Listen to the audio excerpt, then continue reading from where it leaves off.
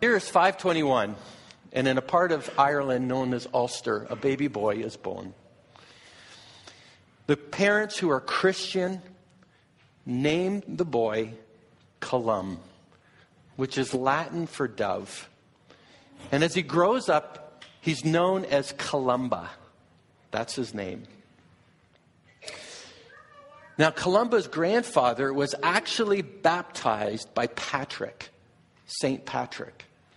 So he has a great legacy. Patrick, who single-handedly evangelized all of Ireland.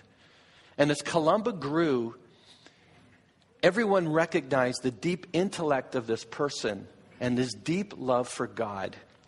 The Christian parents not only nurtured him in his love for God, but the monks in the area as well took him under their wing and developed him and made him into a person deeply devoted to Scripture.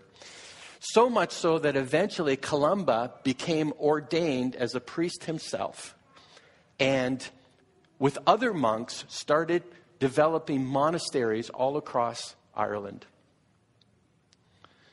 But at the age of 40, everything in his life changed. In 561, one of the monks that Columba worked with came back from Rome, and what he brought with him was a copy of the Psalms and a copy of the Gospels. Now, without the monk knowing it, Columba would secretly at night come in under candlelight, and he would copy the Psalms and he copied the Gospels at a time when that was forbidden to do. The monk eventually found out that Columba had a copy of the Psalms and had a copy of the Gospels and demanded to have them back.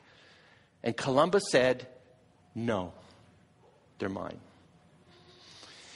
Now the rift became greater and greater over time, that what eventually happened is the monk gathered an army and Columba gathered an army. And guess what? At the Battle of Koldrivny, the two of them clashed, and 3,000 men perished. 3,000 men perished. Columba was so devastated by the entire thing that he promised God, as he rededicated his life, that he would bring to Christ at least the number of people who had died in that battle. That's what he promised to do. So he set off with 12 men like Jesus and the disciples. They got in a boat and they ended up landing at the island of Iona off the coast of Scotland. And here it is here. It's a little island 3 miles long and 1 mile deep. And from there, they built monasteries, and from there evangelized. Him and his band of monks evangelized almost single-handedly the entire nation of Scotland and northern England. Not only that, but he is credited in a very kind of ironic way. He is credited with bringing peace to all the warring factions of Scotland and northern England at the time. This man, Columba, who, even though had a time in his life where he refused the Word of God and surrender it up and caused the death of so many people, and yet rededicated his life and ended up transforming thousands of lives because of that one tragic incident. Very much what Patrick did for Ireland, Columba did for Scotland and northern England. Now, why do I tell you that story? That story is one of literally tens of thousands of stories that relates the church and the Bible, and the kind of history that the two together have had over the centuries. The Bible is one of the most I've always said this. If you want to start a fight really fast, how do you do it? Tell people you have the truth. Okay? You want to start a fight in this culture really fast? You want to start an argument in this culture really fast?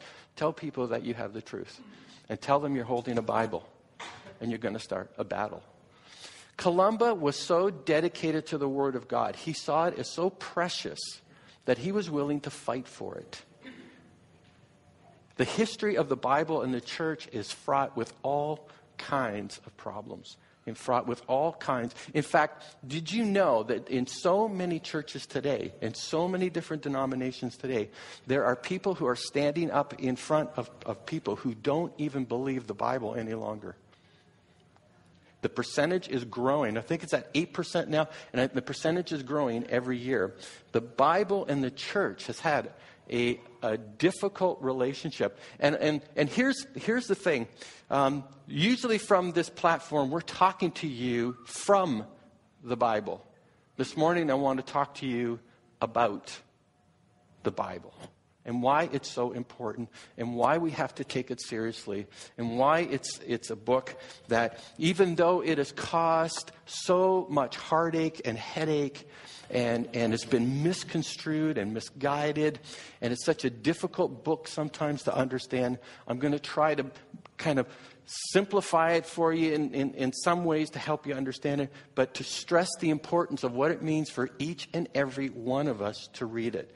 And stress to each and every one of us why we need to commit to it in one way or another. Be it even on your smartphone, to be listening to it on the way to work every morning. There's got to be something you need to be doing. But the Word of God is vitally, vitally important. And by the way, it's not a human book. I'm going to tell you right now, it's a divine book. It is a divine book written by the very hand of God. It's not a book made to control societies and nations. I have so many friends who are non-believers in my life that tell me all the time, the Bible is all about controlling people, controlling nations, control. It's all it is. It's one of those things. It's not a book of enslavement. It's actually a book about freedom. It's not a book about death. It's actually a book about life. That's what it's about. It's been so misconstrued, so misunderstood. And sometimes we can make it so complicated that we can forget that at the root of it is God's heart speaking to your heart. And we're going to talk about what it means for something to be God-breathed. It grieves me so much. There are so many churches that do not believe the Bible nowadays. And they're afraid, some churches are even afraid to use it. But the Bible is such an important book. It's a book given as a revelation. And it gives us an inspiration for a bigger life with a big God instead of a small life with no God.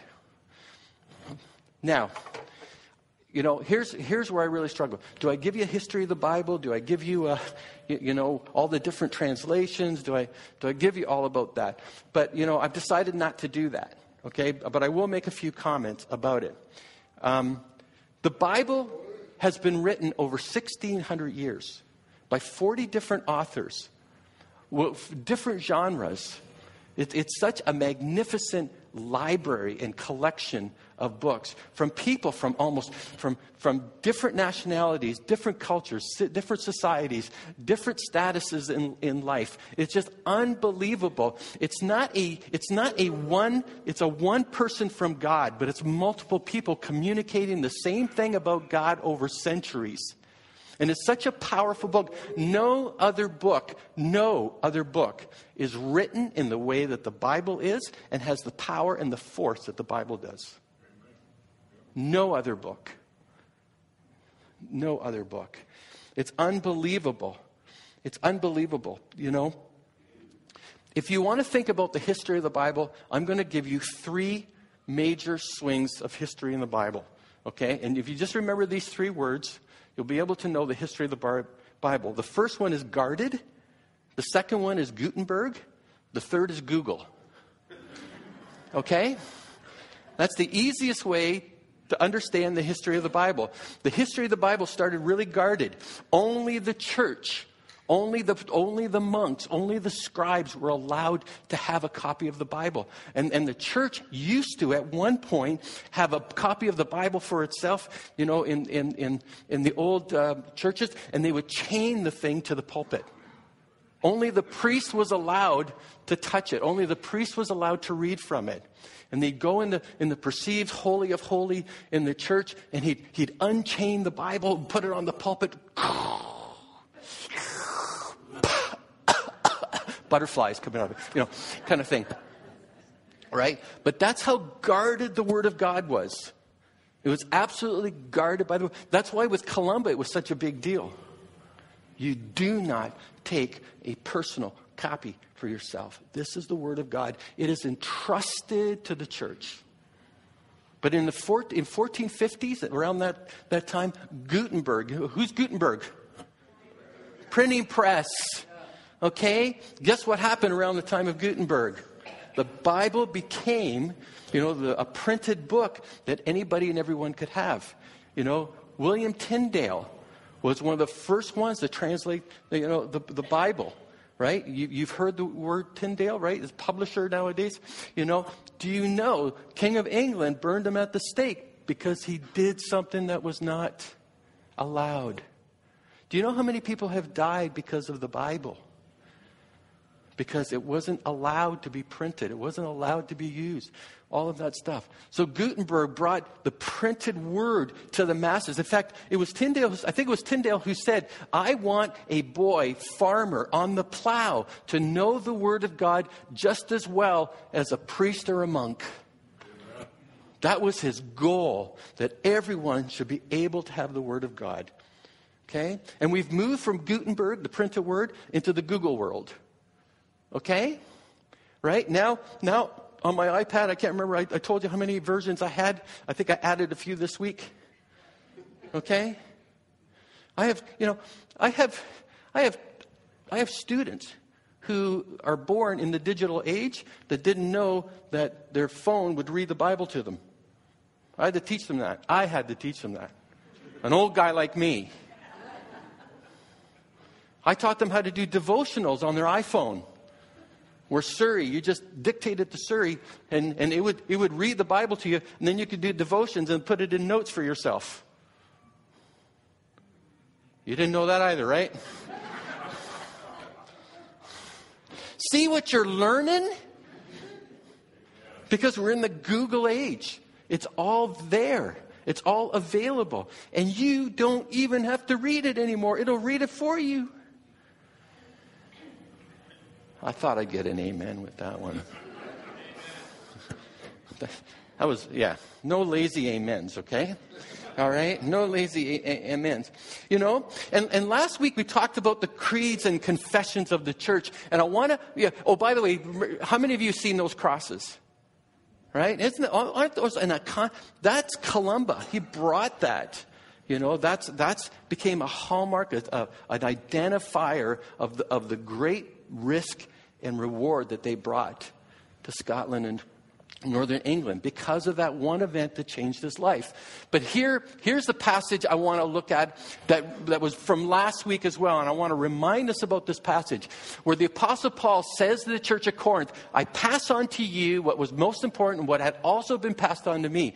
Christ died for our sins. And listen to this, just as the scripture said.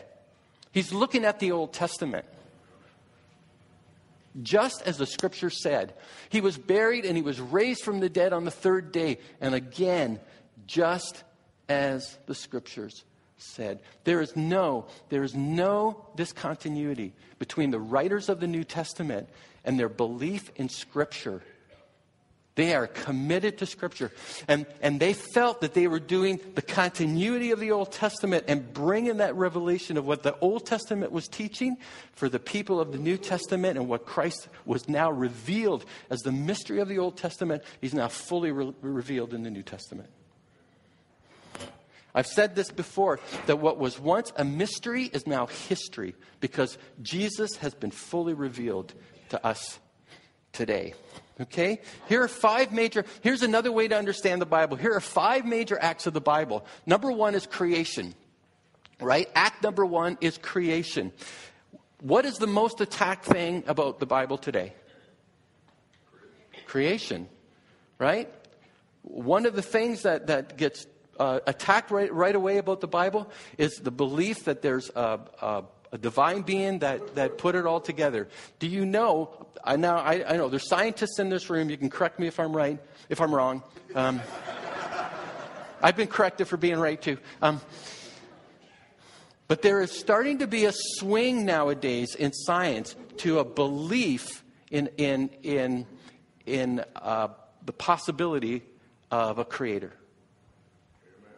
There is. You know, before the science would say it's all random, it's all just thrown together, it just happened to fall in place like this. But there are scientists now that are starting to say, wait a minute, there's a designer behind this. We're not going to make a decision who that designer is, but everything is pointing towards a designer. Okay? What the Bible teaches is who the designer is, not necessarily how the designer did it. Are we good with that? Okay. Are we good with that? All right. Okay. Number 2. Okay, the fall. Here's where we get in real trouble in the culture that we're in. We're all good people. We all just make mistakes. And whenever we make mistakes, all we got to do is fix ourselves. Okay? How is fixing yourself working for you? The largest segment of books that gets produced in a year is self-help books. Did you know that? Okay? Right? The Bible says, you know what? The Bible says there's another way you have to understand this. Okay? There's just something inherently wrong with us. But God, see, you guys are uncomfortable with hearing that, aren't you? I hope not. I hope not. You see, that's the bad news left by itself. That is the bad news left by itself. The Bible doesn't leave the bad news by itself. You need to understand this. God could have left us very easily right there. But what he did was make a way. What he did was make faith the agent by which our belief in Christ makes us right with God and we can become whole again. Do you realize that the Apostle Paul was the first one to talk about zombies? All this Hollywood stuff about zombies, they stole from the Apostle Paul. Okay? Yes. Yes. The Apostle Paul would say, you are dead in your sins. Right? You're still walking around. But the Apostle Paul taught, it's not till you come to a belief in Christ do you fully become human. That's what he taught. He said, you are dead in your sin. You're walking around dead. He talked about that. Okay?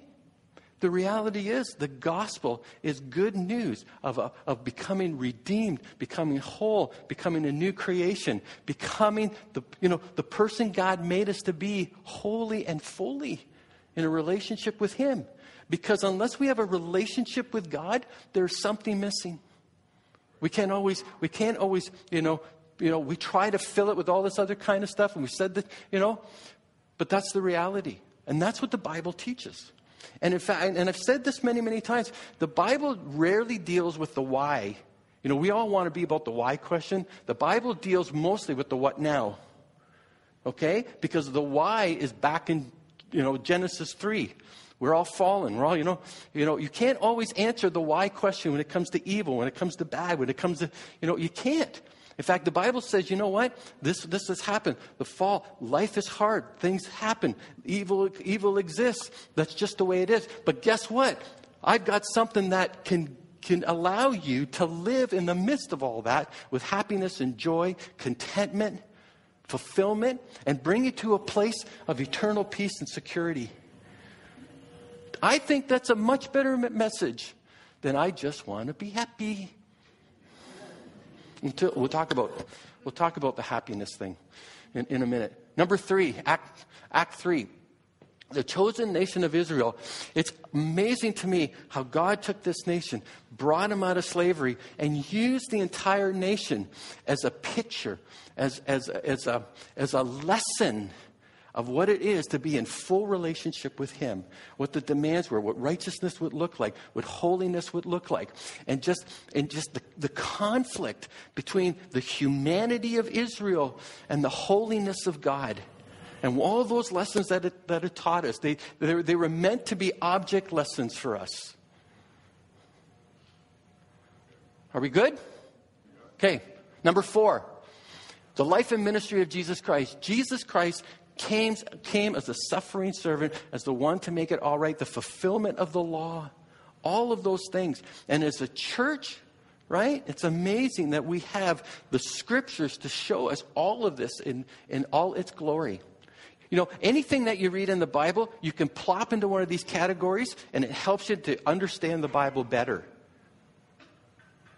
Number 5. What do you think number 5 is? The church. Okay, the church. The life and ministry of Jesus' followers. Right? Luke, one of the apostles that wrote the book of Luke, he also wrote the book of Acts. And it's really interesting. At the end of the book of Acts, he summarizes the life and the teachings of Jesus Christ, the Messiah. At the beginning of the book of Acts, he basically says, here is the continuation of the life and ministry of Jesus in his body. So in the body of Jesus as a person on earth, in the book of Luke, and in the body of Jesus, in the people of God who are doing the work of Jesus Christ. Okay, that's an amazing thing. So I want to give you some points of why to bother with the Bible and why we need to stay committed to it. Here's another thing. Some of you are going to wonder about versions. Okay, can I make just one quick comment about versions? It is, in my estimation, okay, after teaching Hebrew and Greek for many years, after studying under scholars who actually were Bible translators. Okay? So I don't come from an uninformed situation, please, okay? If you have a version that you love and it feeds your soul, that is great. Enjoy it, read it, and if there's a preference that you like, wonderful. But I think you cross the line the minute you say, this is the only inspired version.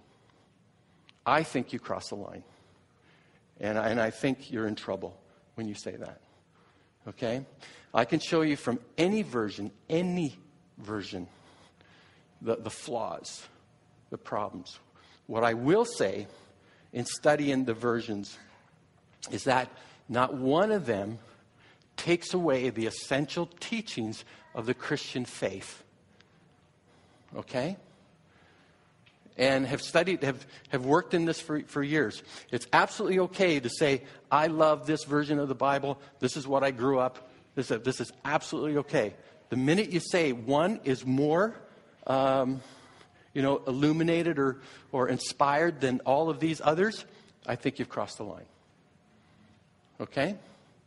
And you can ask me questions about that, but that's just my personal opinion at this point in time. All right? So here are the number of reasons why you should bother with the Bible. Oh, by the way, here are a number of surveys. 20% of all adults have read the Bible from start to finish. 18% of people who claim faith other than Christianity have read the Bible from start to finish. Isn't that something? Okay? 61% of practicing Christians have read the Bible from start to finish. So that's 61% of Christians. 9% of those with no faith have read the Bible from start to finish. And then you can see all the different age groups that have read it. We are in deep trouble. Can I say that when it comes to the Bible and our understanding of the Bible? By the way, this is why I'm so committed to life groups. Because life groups gets us into the Word of God on a continual basis. All right? So that's a huge, huge thing. So here, why bother with the Bible? Number one, for godliness. Okay? Out of 1 Timothy 4:7, do not waste time arguing over godless ideas and old wives' tales. Instead, train yourself to be godly. Physical training is good, but training for godliness is much better, promising benefits in this life and the life to come. Listen, it is not about, when you read that, when you see that, how many of you are thinking, you're telling me to be holier than thou? No. Okay?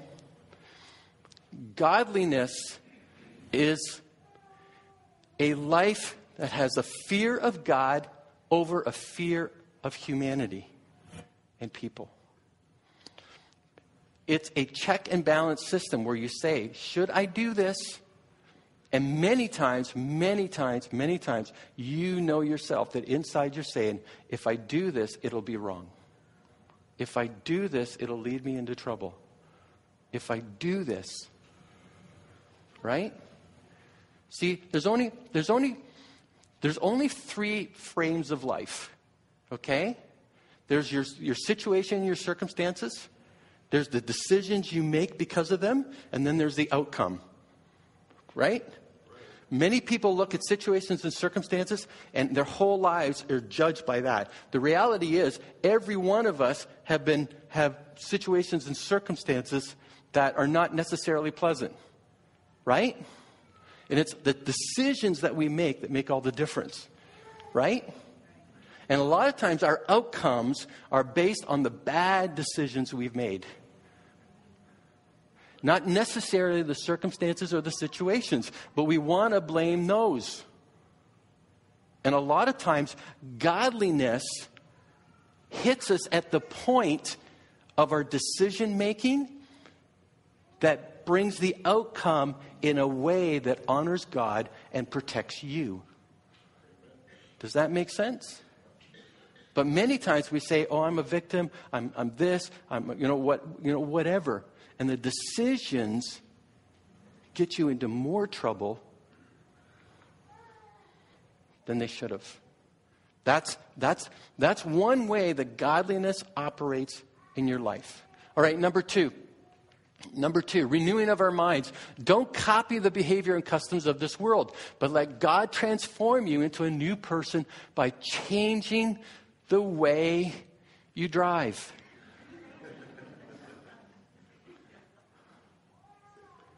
Same thing.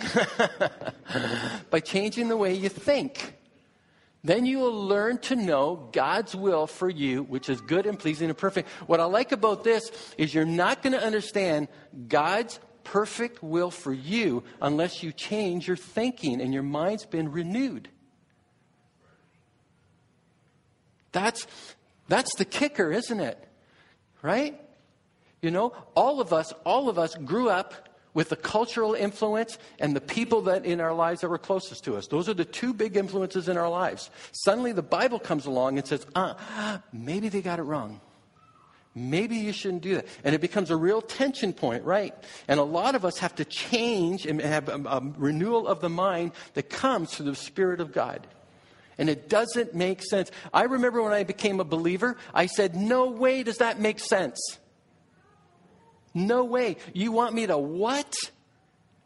You want me to forgive who?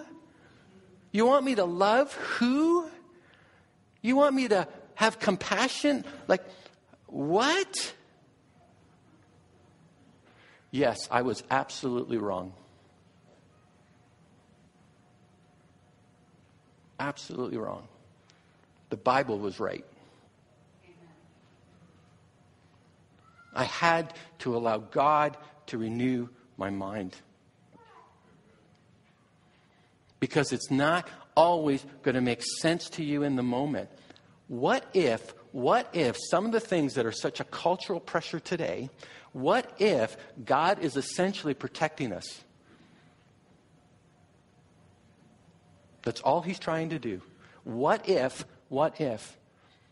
But we say that's not good enough. We want the reasons. Okay, number 3. Conviction and judging our lives. I love this out of Hebrews 4:12. For the word of God is alive and powerful. It is sharper than the sharpest two-edged sword, cutting between soul and spirit, between joint and marrow. It exposes our innermost thoughts and desires. How many of us have read the Bible and said, oh, that was written for me? You ever been there? You ever been there? Happens all the time.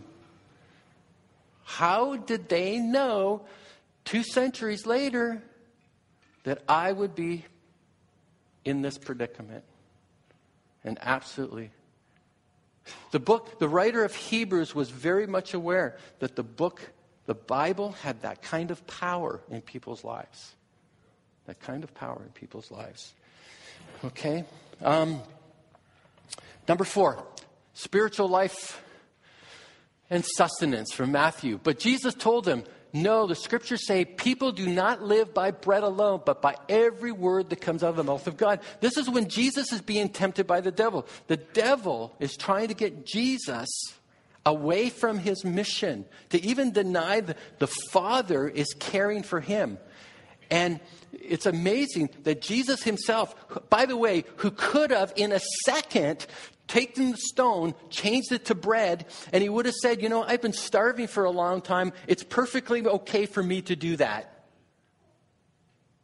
And we would have all said, yeah, Jesus, it's okay for you to do that. You have the power. You have the authority. You've been hungry for how long? You could have easily, no one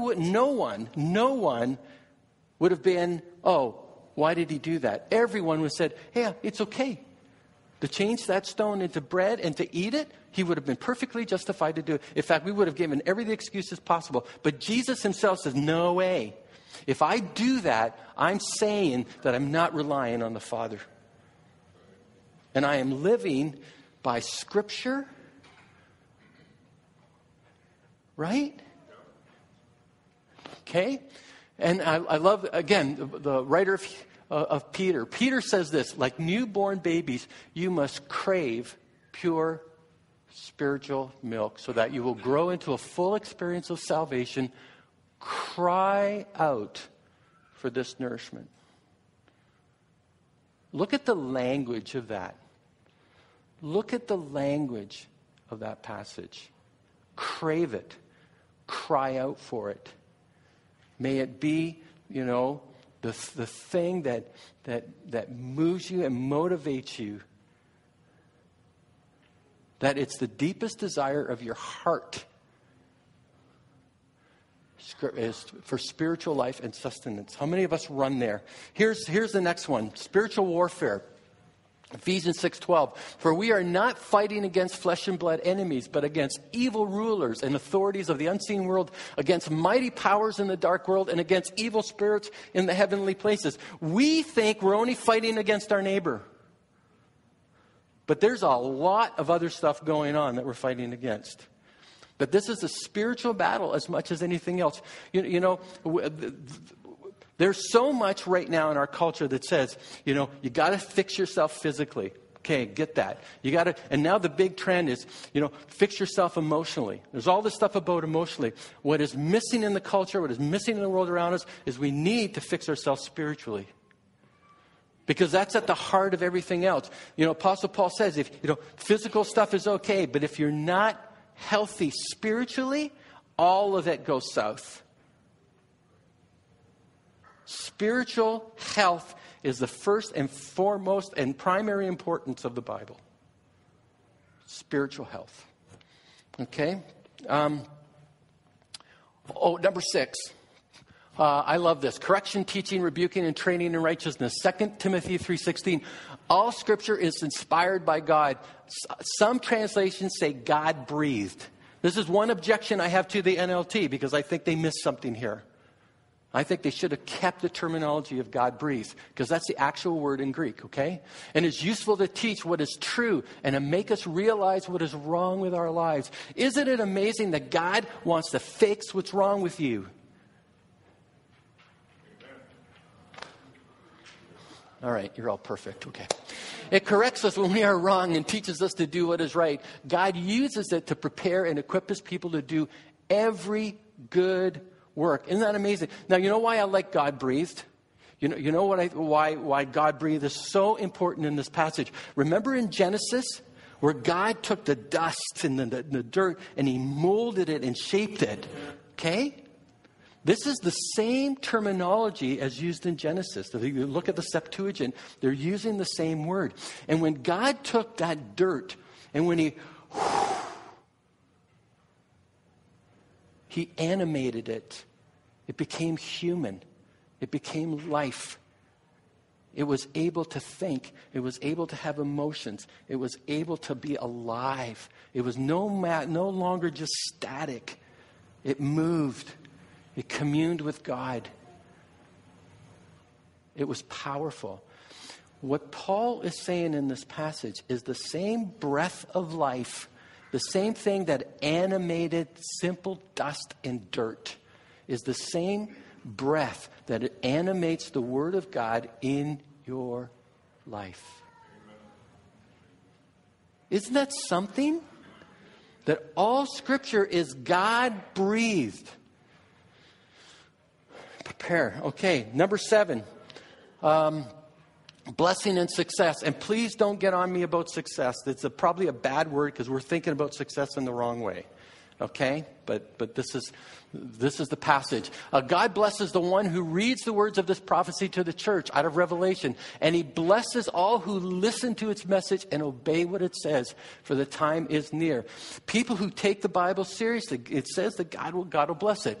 And then out of Joshua, study this book of instruction, the Old Testament law at that time. Continually meditate on it day and night, so you will be sure to obey everything written in it. Only then will you prosper and succeed in all you do.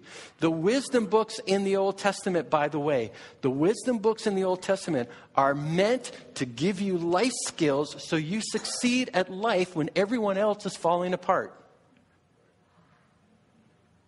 There is a certain element where God's Word teaches us how to manage life really well. That's the success we're talking about. Okay? That's the success we're talking about. Here's 2 more really quick and we'll go.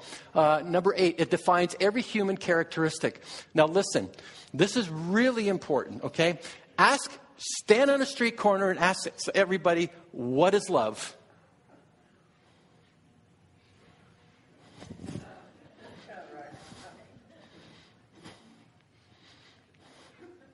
Right? We don't know how to define it, but we sure know when we see it. Right? They must be in love. Okay? The Bible gives us definitions that are very important for life. Love is patient. Love is kind. Love is not jealous or boastful or proud or rude. You know, we know this. We don't like it because we know we fail when it comes to love. Many times, don't we? Don't we? Okay, here's another example. What's the mantra of today? I just want you to be happy. That's a 10-part sermon series, by the way. If you are looking to become happy in your life, you are going to be the biggest mess on the planet. And we're going to have to clean it up. Okay? Happiness is a dangerous place to go. Sorry. What the Bible teaches is joy. Right? Which is totally different than happiness. Okay? In fact, I'll even go. In fact, in the Old Testament, the word for blessed can also be translated as happy and joyful. Do you know that? That a joyful person is blessed as well. Okay? It's really important because the Bible tries us to joy and not happiness. Okay? Because joy will stay with you whatever the situation and circumstance. Happiness won't. Happiness comes in and out of your life all the time. If that's the measure of what your life is all about, you're going to be greatly disappointed continually. Okay. Number 9. And it points to Jesus. Simple as that. The entire Bible points to Jesus. This is why it is so important to study the Scriptures. Now, okay, I've gone way over time. Okay, here's the big struggle. Here's the big struggle. How can I get you to want to incorporate more of the Bible in your life? Okay? There's lots of facts and figures, lots of historical stuff. But in the end, I want you to be more engaged with the Word of God. How do we do it?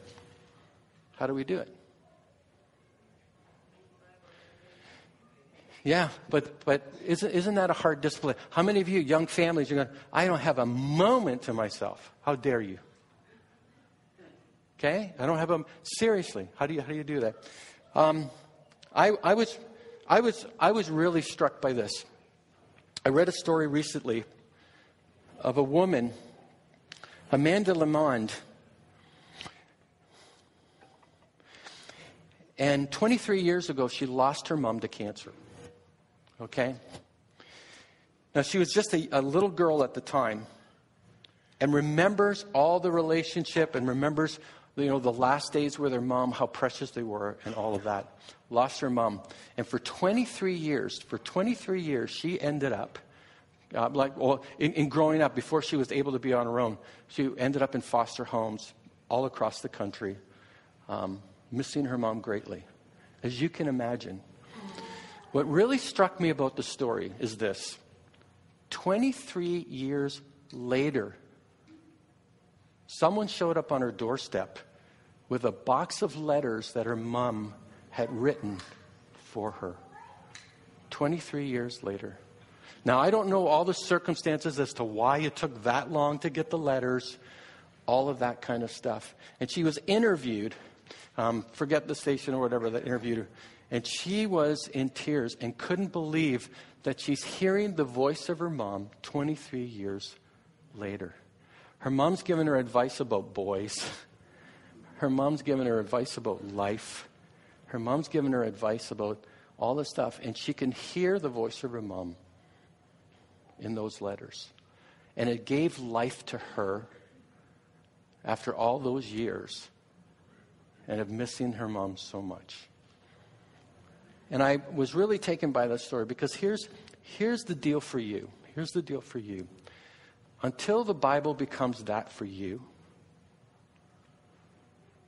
until it becomes the voice of God for you, you're not going to bother to pick it up.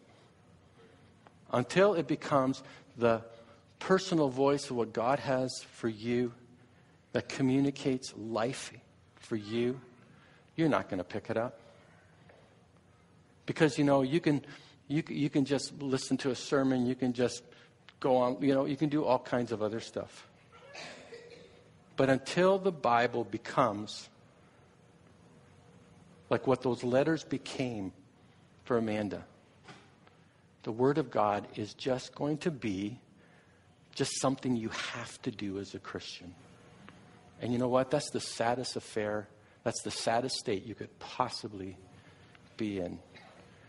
Because the Bible, no matter what we want to say about it historically and translate and all of that kind of stuff, it is God-breathed for people to be able to hear and to see the voice of God in their lives.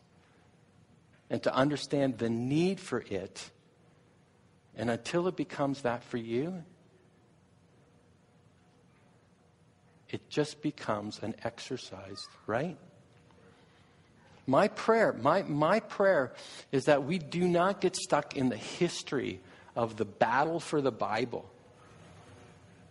That for us, it becomes the central and most important aspect of why we are a church of Jesus Christ.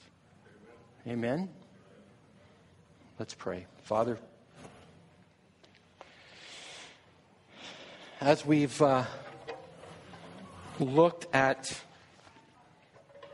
the importance of the Bible in our lives and in the importance of the Bible in the church, isn't it amazing that even after all these years, it speaks life into each and every one of us?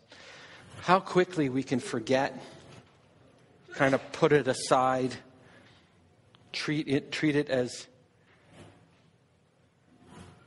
irrelevant, or even be indifferent to it. And Lord, I know that there are people here this morning who are thinking of maybe some of the extreme elements that are being pulled out of the Bible right now. Can I just speak to them right now? That there is a bigger view in place.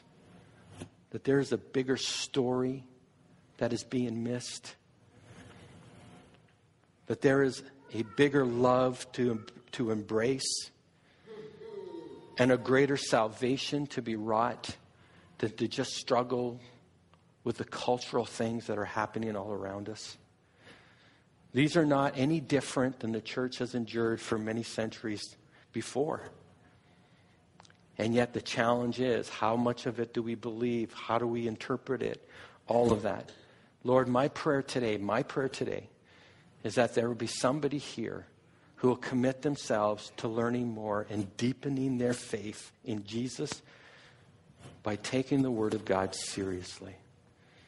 Lord, I know we're not due for life groups again till September, but I pray that even today, that there will be people here who will commit to being part of a life group because they want to learn and grow and deepen their roots, in order that they can have a hope and a stability in the midst of everything that is going on in our world today.